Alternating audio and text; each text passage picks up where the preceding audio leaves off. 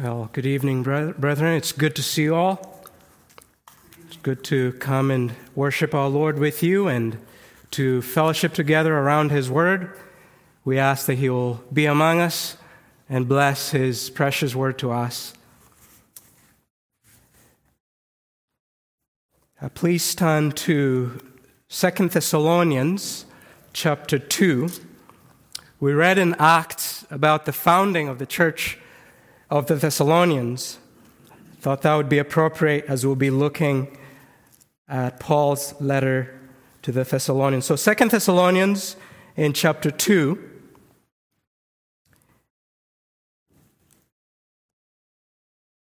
And we'll be looking at verse 16 and 17. Let's read those together. Now, may our Lord Jesus Christ Himself and God our Father, who loved us and gave us eternal comfort and good hope through grace, comfort your hearts and establish them in every good work and word. Let's pray. We come to you, our Lord Jesus Christ and God our Father. We come to you this evening. We look to you for grace and help. We thank you that you have brought us together again to hear from you. We ask, Lord, that you will bless our time in the Word. We give you thanks for every time we can hear the sound of the gospel, the good news brought to our ears. We thank you for the gospel of our salvation. We thank you for the benefits of the gospel that we read off even here. We ask, Lord, that you will come by your Holy Spirit and you would help us to see again in a fresh way. We pray for the illuminating work of your Holy Spirit. We pray that you would help us to see. Holy Spirit, we pray that you would take the things of Jesus Christ and make them known to us. Oh God, we pray that you would meet with us, that it would not be just us here, but that we would know the living God with us. For then, Lord, we shall be helped along the way. Please hear us as we ask these things together. In Jesus' name, amen. During the reign of King Ahab in Israel, that account in 1 Kings chapter 20, we have there this threat by the king of Syria, Ben-Hadad.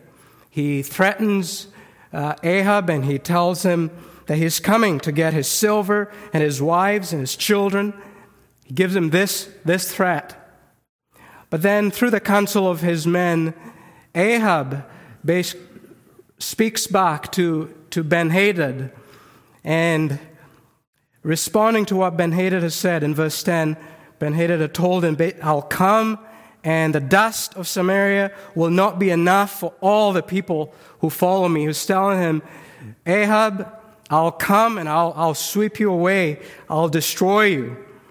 And then King Ahab responds in this proverbial sort of statement. He says to him, let not him who straps on his armor boast himself as he who takes it off. Let not he who straps on his armor boast as he who takes it off. You see what he's telling him? You're just beginning, you're coming to war, but don't boast as if you're finished. Don't speak as one who has come to the end. You don't know how this will go. You've begun, but you don't know whether you'll finish well. And that can be true in the Christian life as well. We begin in the Christian way, both individually and as a church, and there can be that fear. I have begun, but will I finish? The race has begun, but will I make it to the end? As a church, here we are, but will we make it to the end? Perhaps some of you, when you started out in the Christian life, you had that question. I remember I had it. And I was in college when the Lord saved me, and I remember some that knew me at the time asking, saying, "Oh, it's just a religious faith; it will pass away." But then those words in Philippians 1:6, and I trust they've been an encouragement to many of you as well, where Paul expresses that confidence. I am confident that he who began a good work in you is faithful to complete it at the day of Jesus Christ. Now, to our text here in Thessalonians, we read of the beginning of the church. Paul, writing to the Thessalonians, he can give thanks to God for them, for what God has done in their midst. Looking in chapter 1, verse 3, he says, "We ought always to give thanks to God for you, brothers." There he's seeing what God has done in the lives of these saints. And this is true. You can say this about every church of God that's a biblical church. You can say it about every child of God, every Christian. You can look at them and you can say, "I thank God for you, for what God has done in you." That's one thing Paul can say about this church and about believers. But at the same time, in this world where there's still sin, where we haven't yet made it to where we'll be in glory without sin and suffering and enmity from all sides, in this world, in this life, when that's the case, when we look at both churches and also believers individually, there's also things that we see that cause us to desire that God would do yet more. Yes, we're thankful for what God has done, but we look back to the same God who has done this, praying that he would do yet more. And Paul does that. He says, we ought always to give thanks to God for you. And yet he knows it is not all well. And it's never fully well with any Christian or any church. There's yet things that need to be dealt with. And so he turns back to God again. In the verses that we're looking at, it's a prayer. Paul, who can thank God for the Thessalonians and for their faith and for their growth and for their progress, he looks back to the same God who has begun that good work, and he's praying that God would help and continue. And he also he does exhort as well. He does, so there's both the thanksgiving, but we see, for example, the verse right before this, he is exhorting them, saying, "So then, brothers, stand firm, hold to the traditions that were taught by us, either by a spoken word or by our letter," verse 15.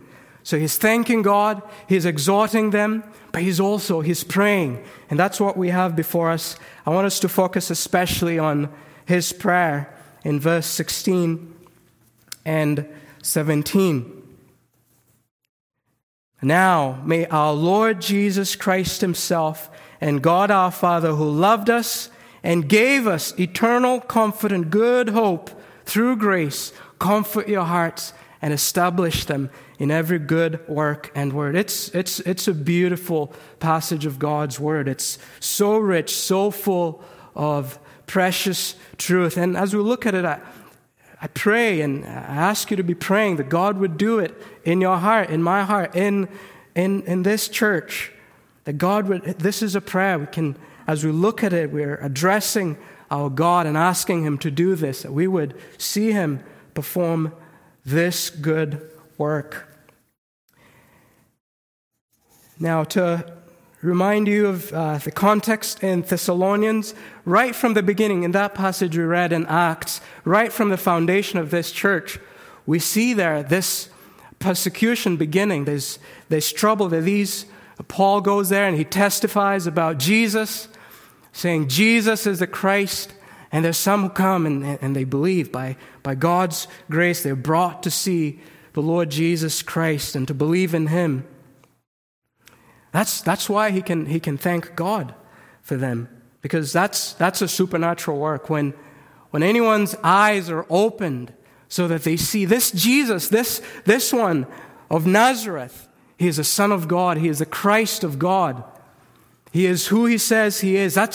That's by the work of the Holy Spirit.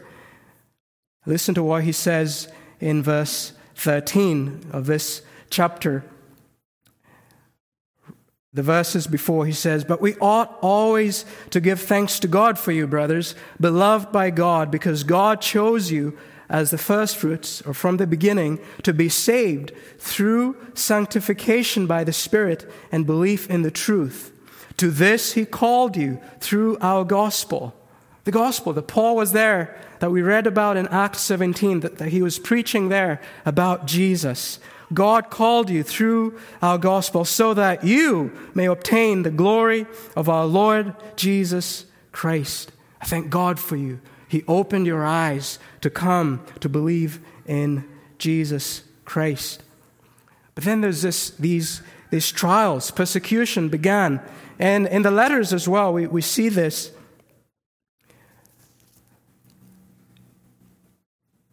For example, in verse 4 of the first chapter, he says, we ourselves boast about you in the churches of God for your steadfastness and faith in all your persecutions and in the afflictions that you are enduring. So this was one of the trials, one of the winds that was striking against the Thessalonians. So physical trials, persecution in this way. But there's also the problem of false teaching. We see it in chapter 2, for example, false teaching regarding the second coming of Christ. He's telling them there in verse 2, not to be quickly shaken in mind or alarmed, either by a spirit or a spoken word or a letter seeming to be from us, to the effect that the day of the Lord has come. Some people were going around teaching this lie about the second coming, saying that it's already happened, and they were upsetting the faith of many. So that was another trial and problem that they were facing. The other one was just a moral problem related to this doctrinal issue. Later on in chapter 3, in verse 11, he says, "For we hear that some among you walk in idleness." And so it seems that some Thessalonians had come to conclude that the Lord Jesus is coming so soon, no need to work, let's sit back. So there was this problem as well that Paul addresses. So the trials from a physical side, trials from false teaching, trials in this moral way, all these things, all these winds coming, threatening the life of this church and these people. But does he lose hope? Is he shaken in his confidence about the endurance of these believers, of them making it to the end? We see here he is not. He can thank God for the work that he's doing in them. He can exhort them, but then he also looks to the living God praying.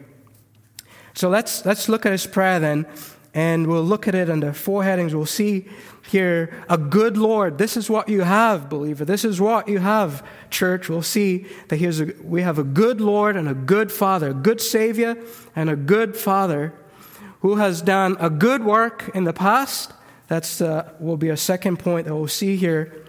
And it's to this God, this good Savior and this good Father who has done such a good work in the past. It's to this God that we look to, that he would do a good work in the present, in your hearts. So he prays for helping you to go on doing good works, remaining in good works and in good words as well. So let's see then this prayer. We have a good Savior and a good Father. That's who Paul addresses this prayer. That's who we come to when we pray this prayer. See how he begins. Now may our Lord Jesus Christ himself. He says, that's how he starts. May our Lord Jesus Christ himself. That's where we look. The Lord Jesus himself, that blessed Son of God in whom we believe, that one who was with the Father from the beginning, in the Father's bosom, in the Father's embrace, Him who was God and with God from the beginning. The one, the Lord Jesus Christ, who is the image, the express image of the Father, the radiance of His glory. The one in whose face we see the glory of God most fully, our Lord Jesus Christ Himself. Lord, the one having all authority in heaven and on earth.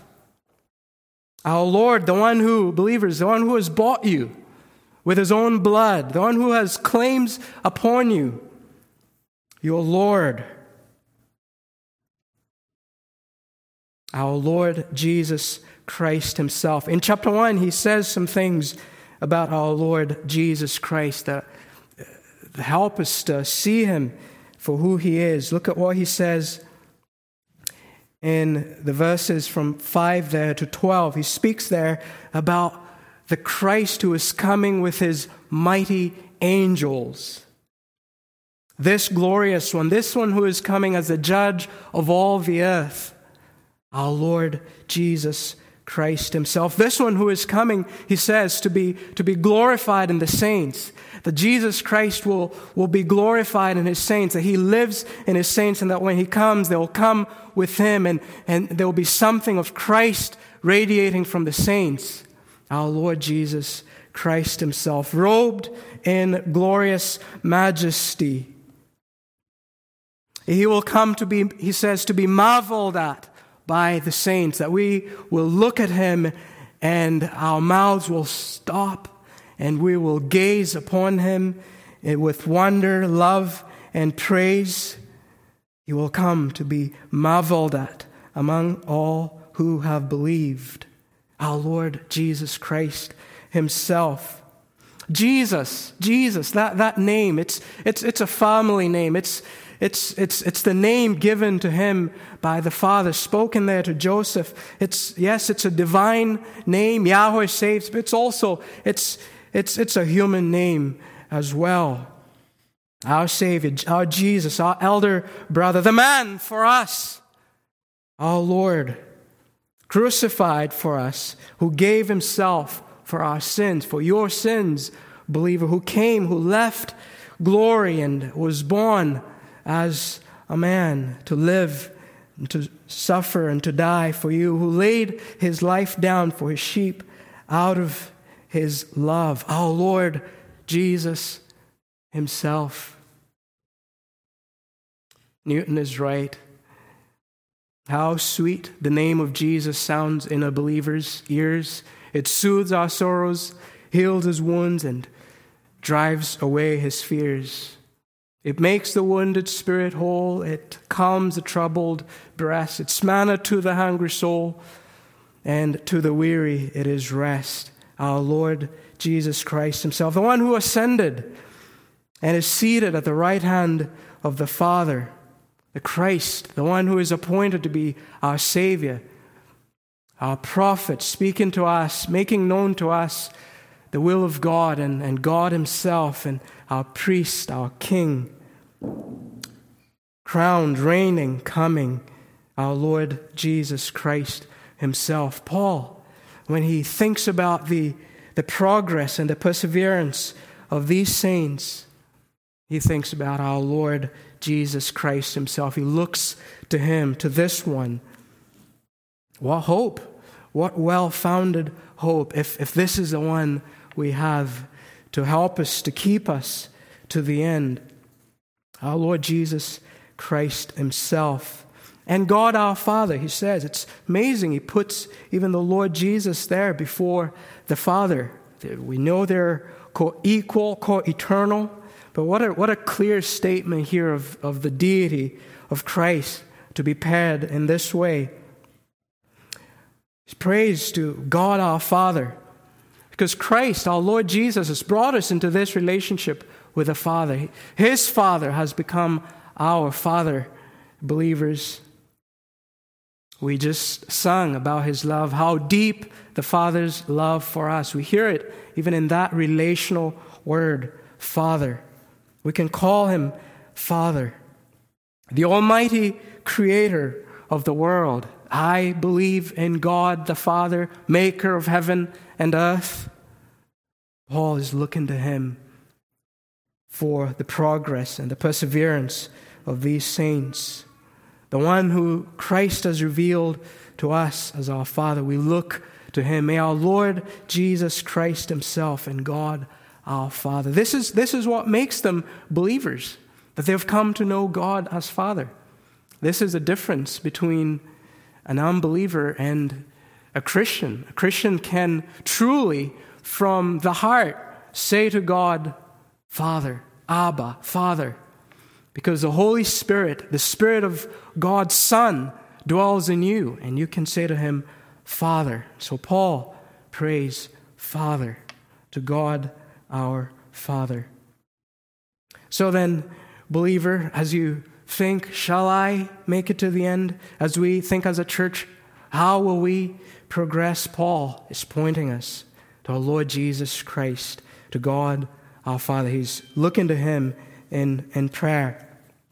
But he tells us some things there about our Lord and about the Father. What has our God done for us? Look at the next phrase. He says, who loved us and gave us eternal comfort and good hope. Here, let's look at the good work that God has done in the past. So we've seen our good Lord and our good Father, and then we're looking now at the good work that he has done in the past as an encouragement and brought in as we pray and look to him for our progress in the faith. Who loved us and gave us. He's looking at a past act, and we might ask, when was this? What time is he referring to? What is he talking about when he describes our God as this, that he has loved us and given us?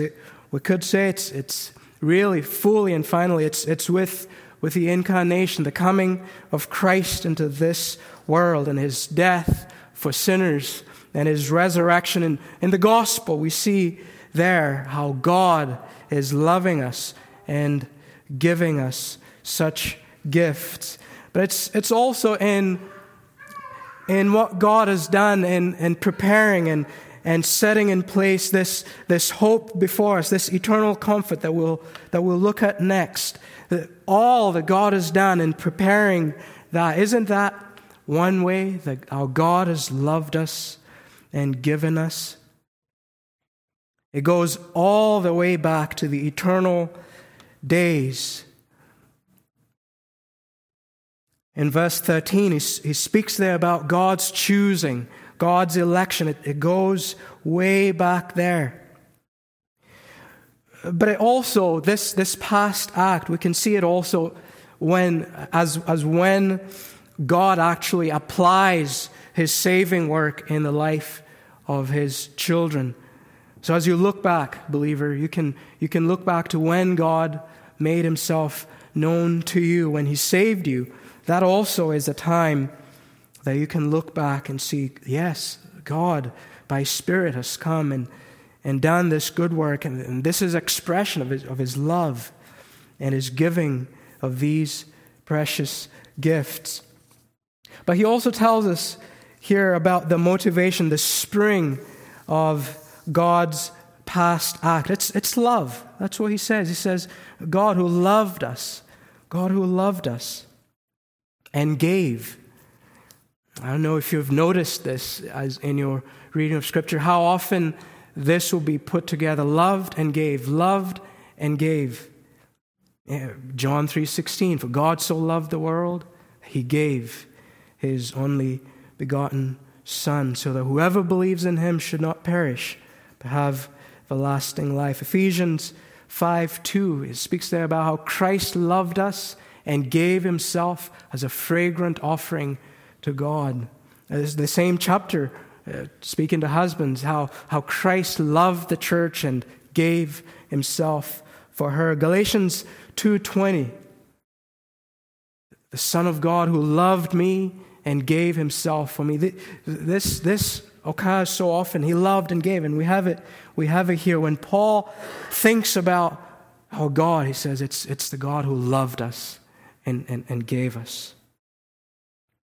Henry Scougal, the A writer from the 1600s who says this: love is a most valuable thing we can bestow, and by giving it, we do in effect give all that we have.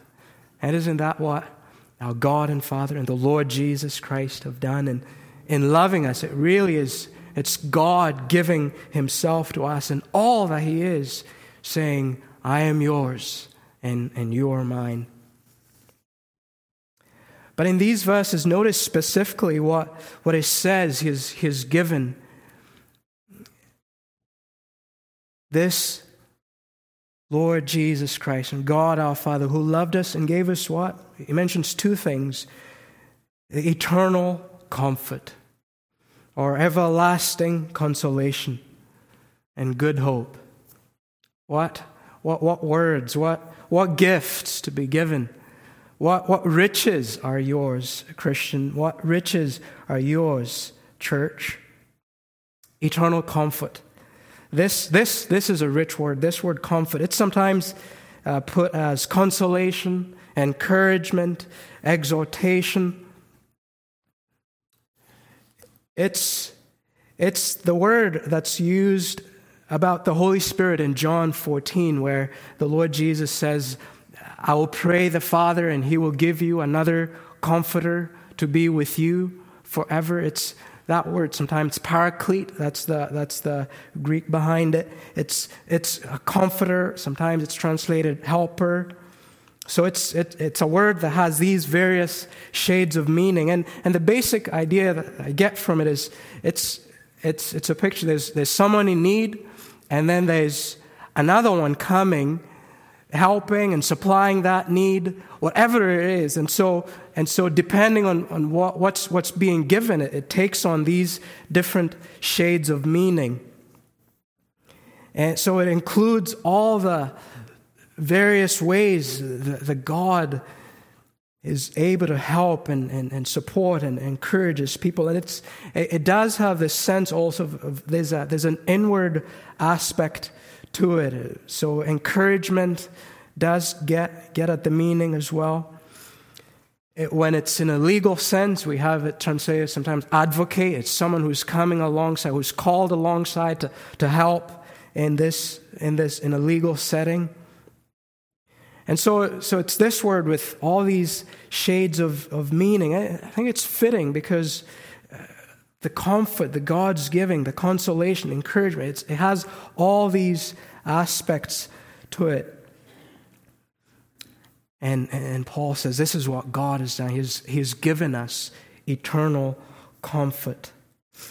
In the knowledge of God coming to us in our sin and misery and showing us a way out of our sin problem and out of the miseries of this life, giving forgiveness of sin, giving a good hope for the future, giving you a reason for being, giving you a knowledge of what you were made for in relationship with God, and all that does for the human soul, and giving strength and encouragement, all of this that the gospel gives us.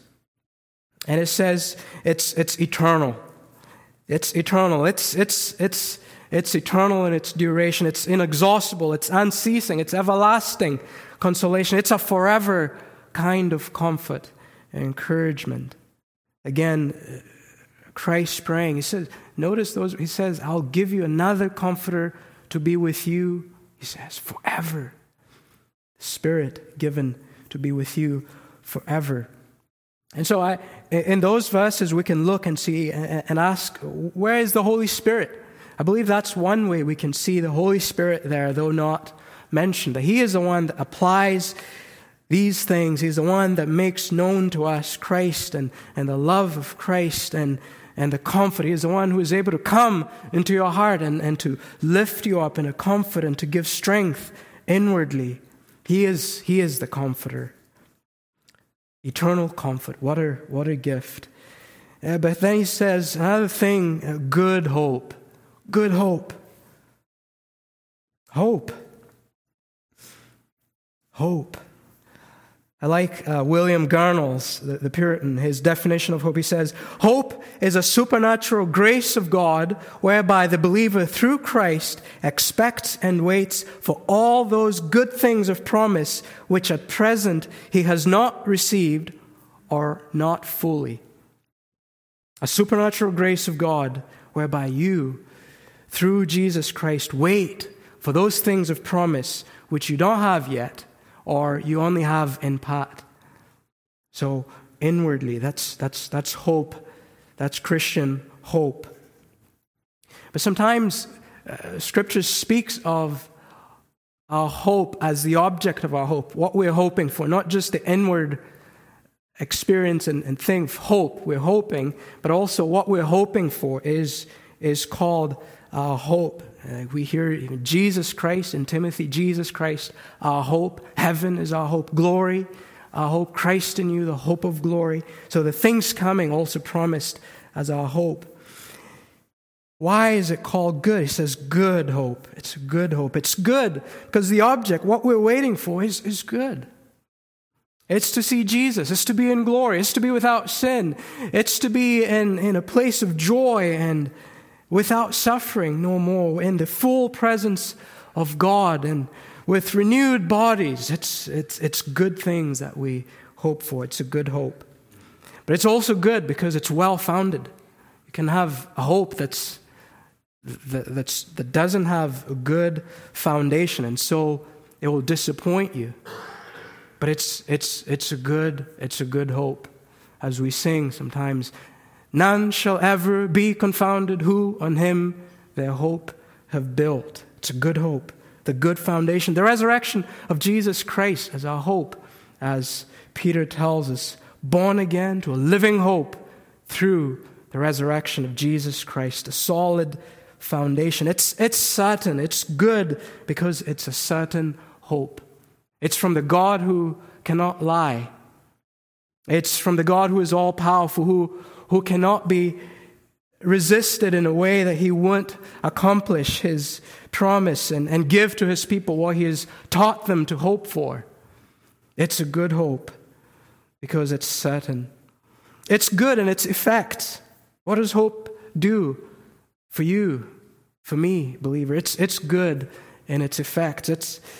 It gives joy in the present. When you know, when you can see, when we're helped by God's grace to see our hope and to see that our future is as bright as the promises of God, what is that? It gives a joy presently. It lightens our burdens even now.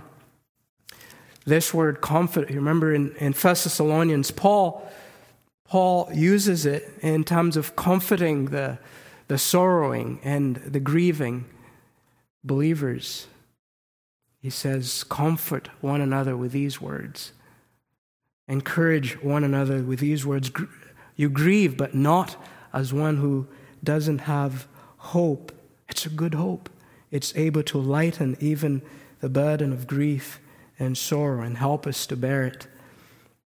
It's good also because it has this purifying power. We read in Scripture in 1 John that those who have this hope in them purify themselves. It's good in effect. It gives joy. It lightens our burdens.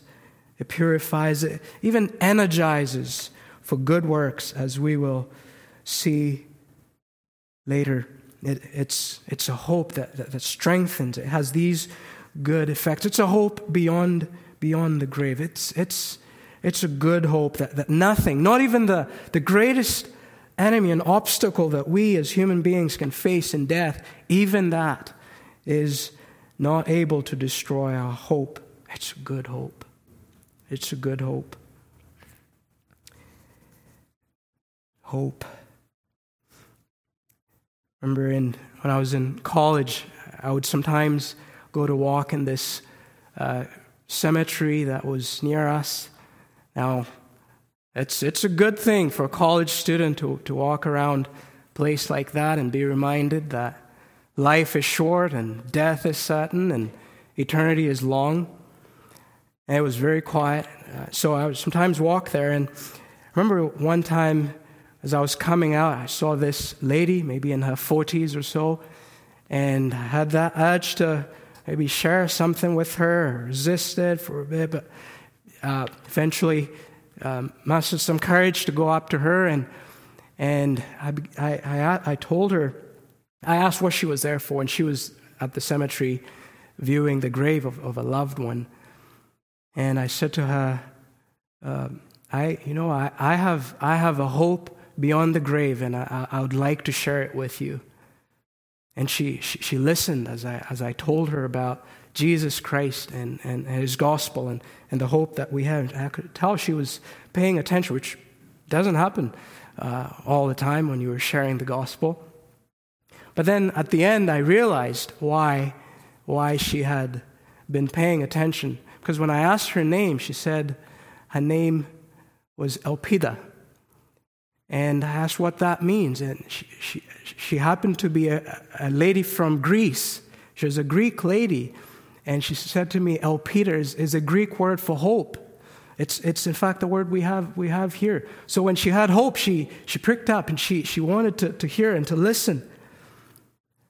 But we don't have to have our names be hope for us to be interested in hope. We have reason. We have need for a good, well-founded hope. All of us. As we look ahead, what is it? What is it that's ahead for you? Is it this hope in the gospel, in Jesus Christ? Well, Paul says, yes, God the Father has loved us. He's given us eternal comfort and good hope. Through grace, he adds, through grace. Grace. Grace. Undeserved, unearned. Not merited, not because you deserve it or anything in you, but all of these good gifts, all of grace, free to you. If you look in the verses before, we mentioned that election and God's choosing. Remember, that happened before, believer, even before you were born, before you're done good or bad to merit anything. That shows us the freeness of it. It's grace. The graciousness of God, that's what we see. It's the heart of God. When we speak about grace, it's not a substance out there. It's God's character. It's His graciousness. It's His lavish kindness to undeserving ones. To His enemies, we deserve the opposite of good hope and good comfort and His love. But by His grace, He gives the best thing to the least deserving, and it's given at no cost to you, at the greatest cost to the giver. The Lord Jesus died to purchase these blessings for us. Grace, God's riches at Christ's expense. This good hope, this eternal comfort is through grace. And so Paul can look at these things, and this is the one to whom he's looking, the God of all grace. He alone can help and keep these believers. He began this good work. Paul is looking to Him to keep on, because the riches of His grace are unending. We read of the unsearchable riches of His grace. But that's speaking about what God has done in the past. And this, then, Paul looking at that, this God, this Lord Jesus, and our Father, who has done this in the past out of His love and by His grace. Paul now, he's praying. That the point of his prayer is this. He's wanting something to happen presently. He's praying that this God who has done these things would do something in your heart, in the hearts of believers right now. He says, may He comfort your hearts. And so we're looking now at a good work in your heart in the present. So He's done a good work in the past. Paul is asking that He would do a good work now in your heart. And what is this good work he prays that God would do? Verse 17. That He would comfort your hearts. That He would comfort your hearts. What we've seen of what all that is meant by that word, Paul is praying that God would do it in you, in these believers. And How I ask God that He would do that for you and me, even now, as we're here, that He would do this, that He would bring all that He means in that word, comfort, and give inward strength as needed by His Spirit, strength for the inner man. And notice He is asking God Himself to do this. Yes, God uses means like this letter to the Thessalonians.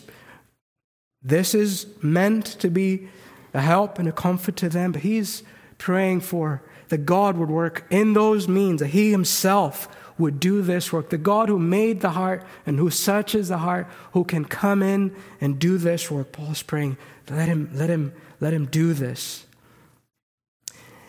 I want to turn you back to 1 Thessalonians just to see what a comforted heart looks like. In chapter 3, in verse 7 to 9, Paul had been concerned about the Thessalonians in verse 6, and so he sends Timothy to check on them. And then Timothy brings a report. And he brings good news about their faith, verse 6, and their love, and then and how they're remembering Paul. And then in verse 7, Paul says, "For this reason, brothers, in all our distress and affliction, we have been comforted." That's our word. "We have been comforted about you through your faith. For now we live if you're standing fast in the Lord. For what thanksgiving can we return to God for you, for all the joy that we feel for your sake before our God?" So Paul receives this news and it comforts him. It's used as God's means to comfort the apostle himself. And here we see what it looks like when this comfort, this consolation, this encouragement comes into the heart of a child of God in Paul himself. Several things you see there. When it comes, it's life-giving. Listen to how Paul says. He says, "For now we live." He wasn't dead, but he's saying, when I received this news, it's like new life, a fresh wind of life came into my lungs. And he says, now we live. Now we live. This is what comfort in the heart will do for you. It's fresh life by God's Spirit. He says, now we live. It makes you feel more alive. And there are times when you feel more alive than other times. And this is comfort coming in, comforting your heart. But it also says, verse 9, that for all the joy that we feel, it brought joy to his heart. This is what it looks like when God comforts, even in the midst of affliction. Paul says that in verse 3, in verse 7, he is in distress and affliction, and yet God is able to comfort and to give joy in the midst of that. But it also causes thanksgiving to God. When this comes to us, it will yield thanks to God. Verse 9, for what thanksgiving can we return to God? This is a picture of what we're talking about here. May God do it in your heart and in mine, even tonight. But he prays for something else in this present work, this good work. He's praying a second thing. So comfort your hearts first, and then he prays that God would establish them. Establish, he says. And this means to strengthen you, to make you more firm, to make you steady, to cause you to remain unmoved from the good place that God has put you in.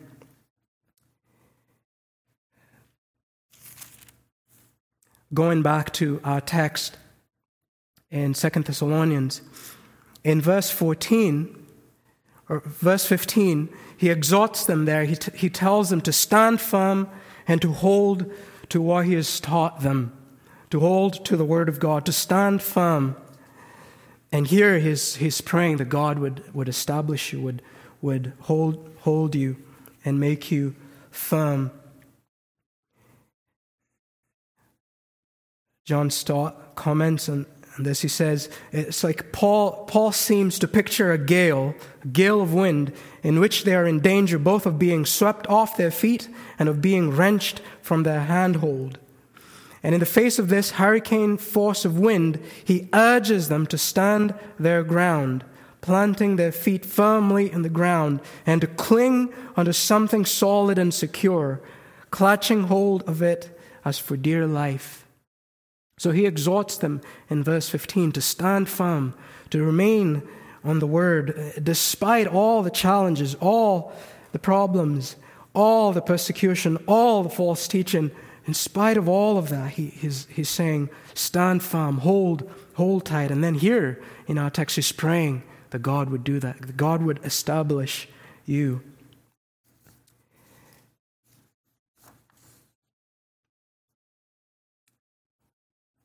You see, when Paul prays for his people, for his converts, for his church, he sees both the work of God and human activity. But God's work is primary. He can exhort them, but he knows ultimately that it's only God who can do this work, helping them to remain firm. And so he prays for that. Now, where's all of it headed? What does he tell them to remain firm in? Why is he asking them to remain firm? What are they to remain firm in? Our last point here, he tells them to be steadfast, to be established in every good work. He prays for their hearts so that they can be established in every good work and word, so that they can go on persevering in good works and words. God has called you, believer, to be rich in good works, zealous for good works. He has done a good work in you. He's given you good hope. He has given you His good Spirit. And this is meant to issue in a good life, in good works. What is a good work? Well, from this verses here, I believe we can say it's a work that's in accord with God and Christ, with His nature, with His will, with His glory, with His law. God is the one who does the good work, and so anything that can be called truly good, it's in accordance with the standard of good with our God. But it's also a work that's out of love, just like God's work in loving us. It's in giving us these things. It's out of love. So that's the true motivation. Love for God and for man. And so we're to be rich in these good works for temporal and spiritual good, doing good especially to those of the household of faith, but to all as they are made in the image of God. Even the work of seeking to bring others to enjoy this eternal comfort and good hope. Paul is praying that God would comfort your hearts, establish them in these things, in good words as well. Every good work, every good word. In speaking them, perhaps it's in using words well, but also perhaps it's being established in the good words of God, remaining on them. All of these things. So do not be weary in well-doing. Let your light so shine before men. They'll see your good deeds and give glory to your Father. Let's close with some applications here. Just to ask you again, do you have this hope? Do you have this hope? Are you one who is trusting in the Lord Jesus? What are you hoping in? Are you trusting in Christ, the only good foundation, the only hope, in whom alone is eternal comfort and good hope? Everything else might comfort you for a little bit, might give you some good feelings for a little bit. It all perishes in the using. Nothing lasts but this eternal comfort, good hope, which Christ alone, He is the one who baptizes with the Holy Spirit, who is the great comforter of the human heart. Why will you perish, refusing to love the truth and so be saved? Those are the words in verse 10 of this chapter. It speaks about the wicked who are perishing because they refused to love the truth and so be saved. To love the truth and so be saved, including this truth about where does true hope come from? Where is true comfort? Who is the Savior of sinners? Jesus Christ. No other safety from the wrath to come. No other solid ground but Jesus Christ. So come to Him. Believe on the Lord Jesus Christ and you will be saved, and you will know this hope and this comfort. But then, believers, let's keep going back to the love of God, as Paul does here, going back to think about what He has done for us, for the encouragement of our hearts, going back to what He has done for us. I believe that's what Jude means, part of what he means when he says, keep yourselves in the love of God. It's like a plant that you want to be in the sun, basking in the sun and being refreshed and encouraged. Keep yourself in the love of God, meditating on truths like these. Think also, thirdly, on all that's been given to you. All that's been given to you. How often we're so sad and depressed and losing hope because we're forgetting what is ours. Like the elder son in the parable in Luke 15, the prodigal son parable. The elder son there says to his father, these many years I've served you. I never disobeyed your command, but you've not given me even a goat to celebrate with my friends. And then the father, what does he tell him? Son, everything I have is yours. And our Father wants us to know His gracious heart and all that He's given us so that we can rejoice and be encouraged. But also, isn't there the exhortation here to get on with every good work? Perhaps you've had some good intentions for some good works, but you're not acting on them like I do and like you do. Let's think of them. What is it? What have you been thinking of? What good work is it? To encourage a brother, to write that card, to write a letter, to make a meal for that family that's struggling, to read that good book that you know will help you and your soul, to start that Bible study that you've been thinking to do, to get back to family worship that's fallen by the wayside. What is it? What's the good work that God's calling you to? Get on with it and look to God to give you strength and help in it.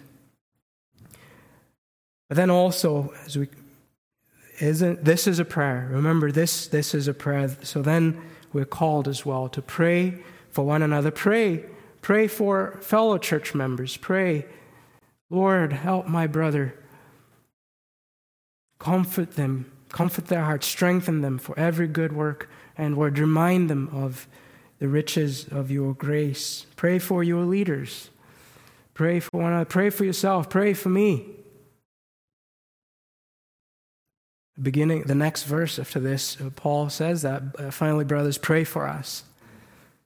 Pray these things. Well, may God bless these words to us, and let us pray in closing. Our Father, we come before you and thank you for these words that we read off in your word. Lord, they're precious truths. We pray that you will do this good work, Lord, and that you will work in us even presently. Thank you for what you've done for us in the past and loving us in Jesus Christ and all the riches of your grace. But we pray that even now you would do a good work in us, encouraging us. Lord, I pray for this church that you will strengthen every heart and that you will strengthen the hands, that we would be encouraged to go on, persevering, trusting in you, firmly in you, abounding in every good work and word, Lord, and that you would be glorified in all of these things. And we pray together in Jesus' name. Amen.